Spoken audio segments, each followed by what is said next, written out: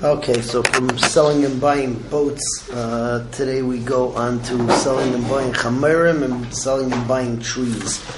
Somebody buys a chamor, sells a chamor, so there's a machlekes over here as to whether that includes all the kelim of the chamor. That's totally on whether a stam chamor is l'rechiva or whether a stam chamor is l'masui. If we say it's l'masui, so then you get all the kelim with it, and if not, then not. The third shita is that it depends how you say it. Actually, it's not a third shita; it's an extension of the halacha. So the different lashonos have a connotation that it's either with the kelim or without the kelim, as we see in the Mishnah. So the Mishnah says, "Amaycher es achamor loy machar kelim." The first shita in the Mishnah is that if you sell a chamor, so you don't get the kelim with it, because the chamor is for rechiva. Nachum Amadi Yomer machar kelim, that you get the kelim. Rabbi Yehuda, it is a third shita. Pa'amim mechurim, pa'amim ein mechurim. Sometimes the kelim come with it, and sometimes not. Ketzad, what's the koveya? Haya chamor lefanav kelim v'alav. If the chamor is there and the kelim are sitting on the chamor, v'amalei, and he says mechor li chamor chazeh are kelim mechurim, because the connotation is I want it the way that it is with the kelim. But chamorcha hu, interesting lashon. But I want the what's it called? I want specifically the chamor. So ein kelim mechurim. Then the kelim are not machur together with the chamor. All right. Then we have a whole bunch of different cases about selling animals over here, and what comes with the animals, what doesn't come with the animals. First case, you decide to buy or sell a chamor meinika. Chamor meinika only means one thing, that it's got a little chamor with it, because otherwise who cares if a chamor milks? No one drinks donkey milk.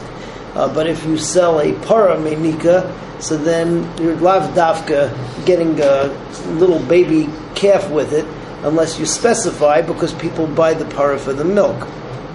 If a person buys an ashpa, so he's naturally getting the manure in the ashpa, because no one buys garbage usually. So you want something that's in the ashpa. And if you buy a bar, so then you're getting the contents of the bar, the water. All right. If you buy a kaveres, that comes with the bees. And if you buy a shovach, a dovekatz, and then that comes with the pigeons, no one's really interested in just the structure itself. But here's the interesting thing: when a person buys peros shovach means that I want the birds that come out of the shovach, but I'm not selling you the shovach. So you get birds, you get all of the birds except for the first pair of birds from that season, because the way that I can tell you, I have it on my window in the apartment, that every month or so then they hatch another 2 eggs. And but if you have a dovekatz, so then I never tried it, but if you get rid of the original, matriarch and patriarch of the family, so then the whole thing is going to fall apart. So you have to keep those 2 birds for yourself, and then the rest of it goes to the guy you sold. Peres kaveres, so if he says, I'm giving you the bees from this hive, you're not selling the hive. So again, you give, you take 3 swarms of bees for yourself. That's the way that it works, is that the swarms develop on a branch. Then after a while, after 90 days I think it is, you put it into kaveris, and then you keep on, scooping it out. But you need those first 3 swarms in order to keep it going. Someone sells chalas devash, honeycombs. So honeycombs means you keep 2 for yourself, and you give him the rest of the honeycombs. And if the guy says that I'm giving you the wood from the olive tree to cut for firewood, you're not giving the olive tree, so you've got to chop down the whole olive tree all the way to the bottom, where you've got enough that it will grow back, and then the rest of it goes to him. So that's Mishnah Gimel. If somebody sells a donkey, so he chamor meinika, the Gemara says, machar siach, so he gets the baby.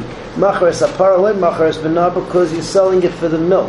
Machar ashpa, if you sell a garbage. Machar zivla, you get the manure. Machar bar, machar meimav, sell bar, so you get the water. Machar kaveres, if you sell a beehive. Machar devarim.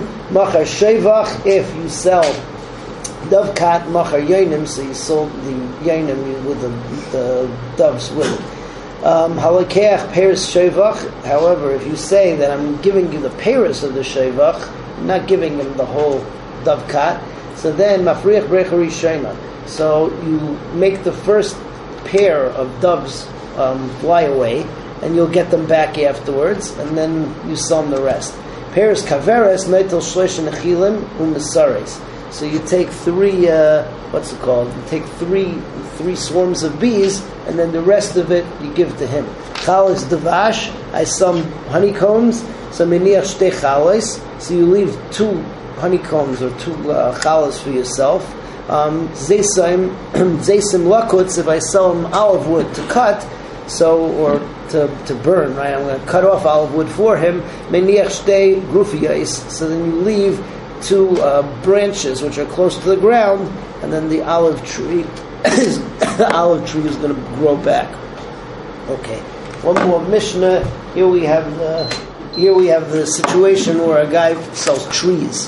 So there's a difference between buying 2 trees, 3 trees. You buy 2 trees in an orchard, you don't get any land, you're just buying the tree. You buy three trees, and then the understanding is that you're getting the land also. So that has many nafkaminas other than the fact that you get the land. First of all, is that if you don't get the land and then there's overgrowth, the Bala Karka is not able to cut the branches, but if you yourself have land and the rest of the land belongs to him, so he can cut the branches. If in the event that you gave him just 2 trees, so whatever grows out of the trunk belongs to Bala Ilan, but if it grows out of the ground, so it belongs to Bala Karka. If there's 3 trees, so then whatever grows out of the ground belongs to the Bala Ilan also, because he got the ground also. If the tree dies, so if there were 3 trees, so then he retains, one of the trees dies. So in the case where I got 3, so then I get the ground, because I got the ground together with the trees. But in the case where I only got 2 trees, so then I don't get the ground if the tree dies.